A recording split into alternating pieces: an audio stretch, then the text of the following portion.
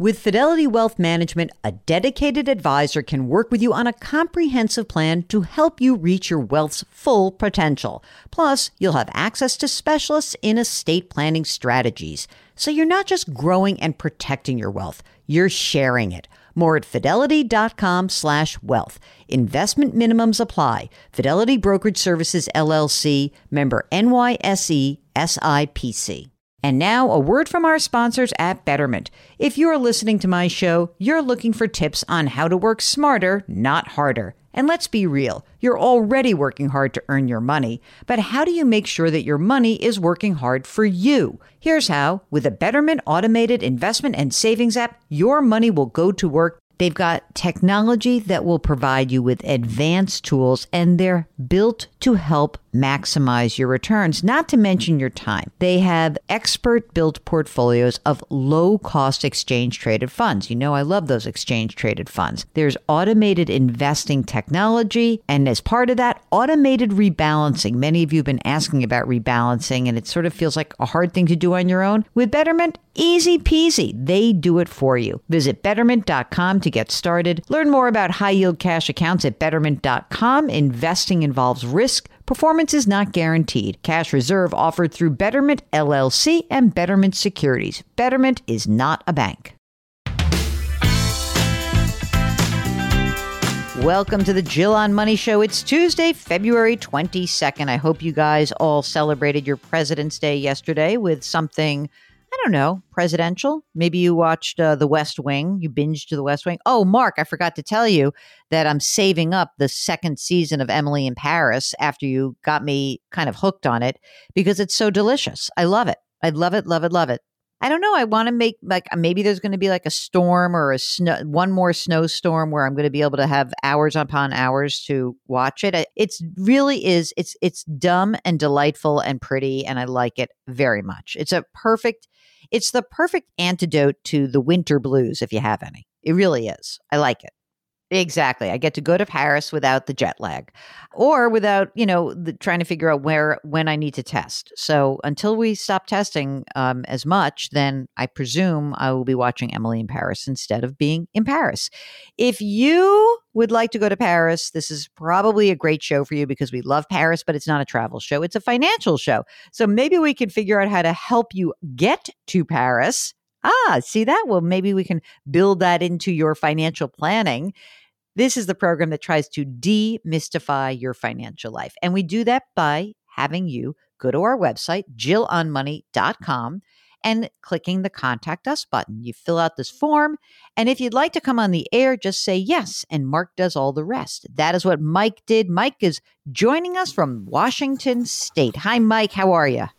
Good morning, Jill. Hey, I'm a recent listener to the Jill on Money, but really like the podcast and enjoy the fact that you and Mark use the KISS principle and keep everything simple and sweet. Oh, yeah. We love keep it simple, stupid. It really is the best. It's the best thing almost in anything in life, actually. So what brings you to our airwaves? How can we help you out today? Well, the main question I have is on Social Security and when to take it. I'm kind of a proponent of taking it at 62, spending the government's money and letting my money grow and letting the kids inherit it if I happen to die younger than I plan to. Mm-hmm. And even though you know that mathematically it is a better bet to wait until your full retirement age or even age 70. Well, and that's why I'm calling, because I did a little math, and my math points a different direction, so I'm wondering if I made an error. What I found is that, if I take it at 62 or whatever age, by 77, it's a break even. I would get the same amount of money from the government. When you're running your numbers, what are you presuming you're doing in terms of investing? Like, what is your investment return? If you take the money and you have the money, what is it that you're thinking about in the future that you can do in terms of your return? I used 4%. And what I did is took the $25,000 I would get each year, and assuming I would just basically put it in its own little fund and let that 125 grand grow. And so by the time I'm 77, where it would be a break even on either way of taking Social Security, that would grow to $220,000. Do you have any illness between you have a spouse? I do. So are you guys young and healthy? Like, tell us a little bit about yourselves. So we're mid 50s, pretty good health. Both sides of the family have some longevity. I mean, I had a grandmother that lived to 97, but most of them get into their early to mid 80s. How much have you guys set aside for retirement so far? So right now, total dollars, I've got $1.4 million. And break it up for me. How much is retirement in a traditional? What's in a Roth? What's non-retirement? 100,000 in an inherited IRA. I've got 296 in a Roth IRA, just short of 1.1 million in a traditional rollover IRA. So that's where the lion's share of my money's at. And you guys are both working now? It's primarily one income. She works part-time in a school, so that's kind of fun money for her. So we live on a gross income of 108. Get a bonus of about 15 grand a year, which we don't really live on. We use that for discretionary stuff, funding kids' sports and etc. Oh, how many kids are there? I have 3 of them. How old are they? 22, 18, 16. So I'm almost an empty nester. Wait a minute. Almost an empty nester is a little bit overstating it. You got 5 years here with 16-year-old. Then that's going to be a gruesome 5 years, those teenage years, huh? They are gruesome, but we are getting to the end of the tunnel. We can see the light. The oldest is doing quite well, about to graduate college. So congratulations! Life is good. How about paying for school for these kids? What has been your what have you done with oldest, and what do you plan to do with 16 and 18-year-old? Okay, so what I've committed is I looked at what in-state tuition, and I committed to the boys $25K a year. That unfortunately comes out of the IRAs. Back in the day, I didn't quite look at the 529 plan very close. So my error on that. So I pay a little taxes, but that's what I've been able to do in the last few years with the market returns. It's more than covered what I'm taking out each year to fund college for the boys. What are you putting into retirement today? Like, what is your contribution level? So right now I'm putting basically $16K a year into a 401K and another 6 into a Roth IRA. Mark, does it make sense to stop putting as much money into the traditional retirement account and use the cash flow to help pay for college to reduce the withdrawals from the retirement account? Because I'm thinking that, like, wait a minute, why are we doing this? We already have this nice thing. And, we have it set up so that you could potentially just reduce the amount of contribution this second, right? And yes, you lose your tax deduction today, but really you're in a very low tax bracket, relatively speaking. You own your own home? No, I have a mortgage of about $348. I got 26 years left to pay. It's valued. Luckily, the housing market's great out here at about $700,000, and so our master plan there is when we retire, we don't want to stay here. We're going to sell it. Okay, great. And we'll take the equity, and we're going to buy what we can buy with cash. No debt in retirement. Well, okay. So I think that number one, what I would say is, you're in the 22% tax bracket right now. I would be happy if you kept doing your Roth contribution, which is fine. If you're putting, $7,000 in, you could put $7,000 into your Roth because you're over the age of 50, but that's it. And then I would stop putting money into my retirement account at work and use that money to help pay for college to reduce the amount of money you're pulling out of these accounts. I'm just worried that under this, I know you asked about Social Security, but I'm more concerned with this idea that you're eating into your nest egg at a time where, like, we're getting close to needing your nest egg, right? So if you stop doing that again for the next, I guess, 5 years, at least, you would be able to withdraw less money from the retirement account. And I think that would be helpful. Obviously, you don't want to touch the Roth. That's your last bucket to choose from. If you were to look at your projections at age 62 and then also your full retirement age, can you give me the numbers that and 70? What is the Social Security payment that you would receive at 62? So at 62, I'm on target to get 21.28 a month. I get 31.08 at 67. And to tell you the truth, I didn't look at 70 because of my strategy with it. Yeah. And also, by the way, your wife, because she only works part-time, would be claiming half of your benefit, right? She would get half, and the homework I've done there, that is the one where I'm inclined to wait till she turns 67 to get the full 50%. And I have not put that money in any retirement calculation. So I just look at that at 67, we're going to get this pay raise of $1,000 a month. I got to tell you something. If I look at this situation, because you're in good health, if you want to net 4%, how would you get 4% with no risk? You can't, because now you have to take risk to get for 4%.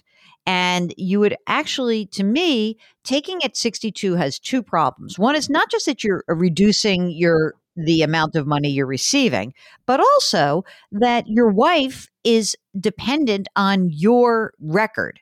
And so of course, statistically, it is more likely that she would outlive you, right? And so if that's the case, we want to try to beef up her number as much as possible. And you do that by going to your full retirement age. And in terms of taking Social Security early, like when are you looking at actual retirement? You're young, right? You're in your mid-50s. But when would you actually say, I'm ready to step down? Probably 59 and a half or 60. What? It's too early. But my plan all along has been, I manage lots of people, so I'm not having fun with it. I want to step away from full-time. Okay. I fully intend, both of us intend to work part-time, so we want to work 3 days a week. Yeah. Some low-stress job and do that from 60 to 62. Obviously, if I took Social Security early, I would have to slow down on working because of the tax hit. That's by the way, it's another reason to wait till your full retirement age, but continue. But if we're enjoying the part-time jobs, I would delay Social Security. And part of the part-time work is also to cover the health care, because I don't think I have enough money saved.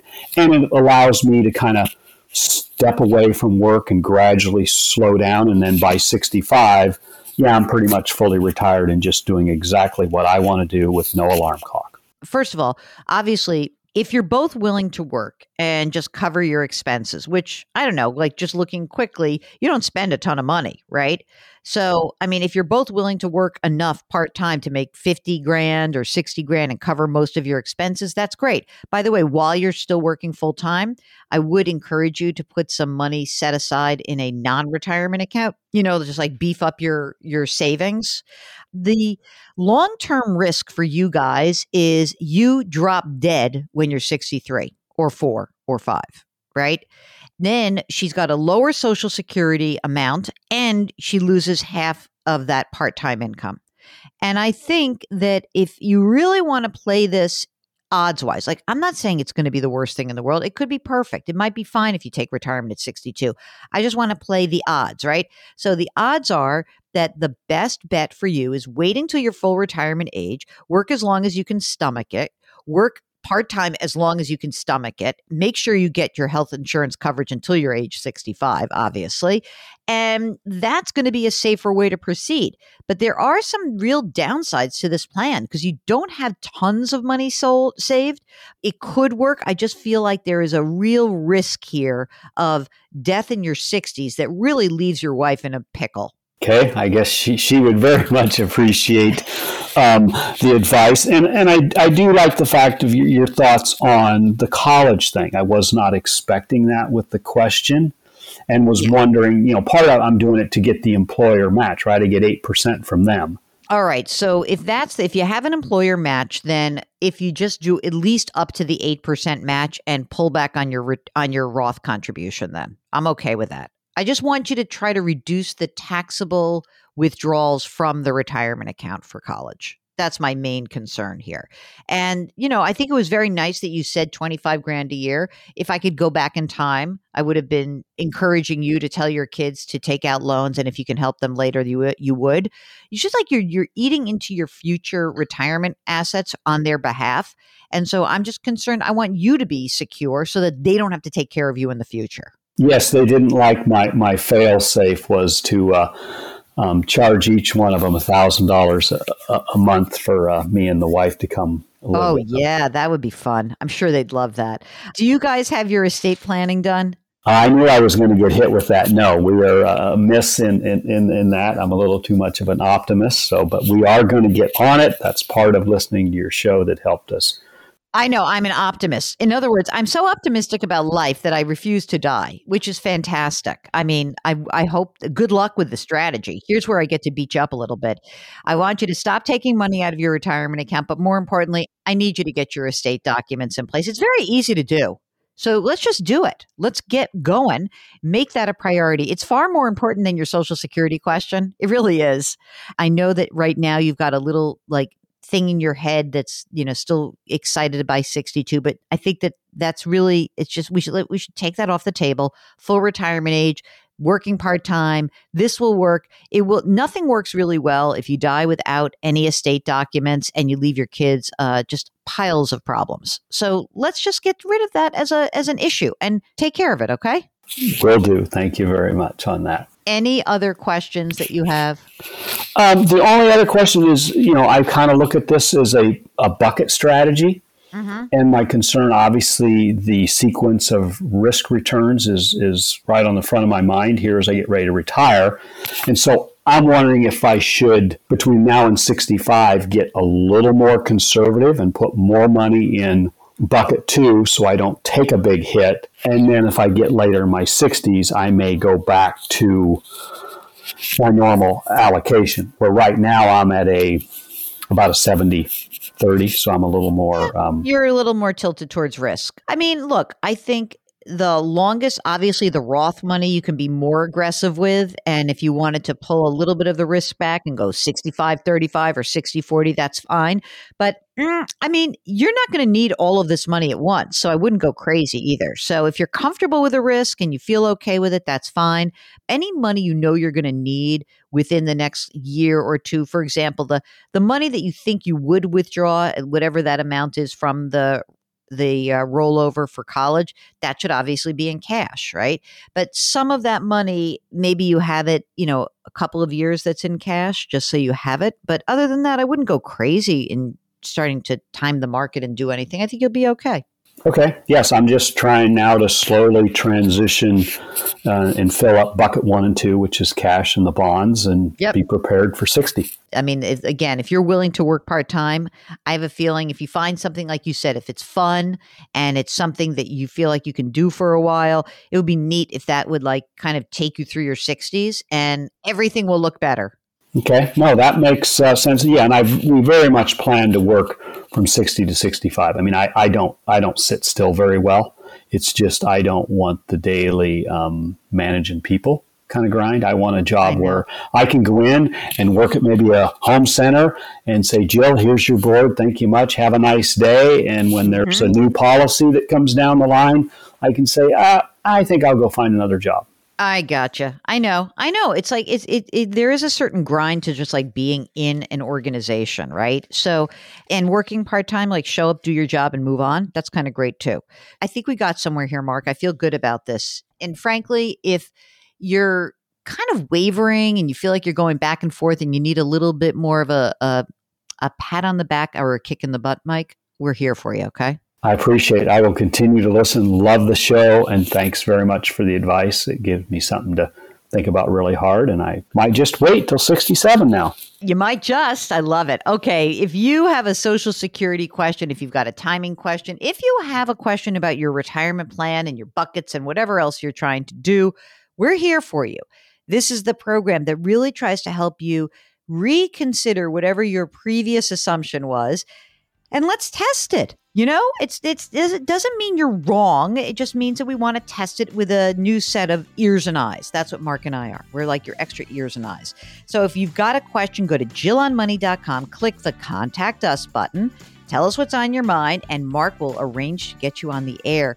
While you're on the website, why don't you check out our sister broadcast? It's called Eye on Money, and also all the other stuff we do. So blog posts and appearances on TV, check them all out. Just go to JillOnMoney.com. Okay, do me a favor. Let's do this. Ready? You and I, we're going to make a pinky swear. Do something nice for someone else today, please. It would really make that person feel better. It's going to make you feel better. Grit, growth, grace. Thank you for listening. We'll talk to you tomorrow.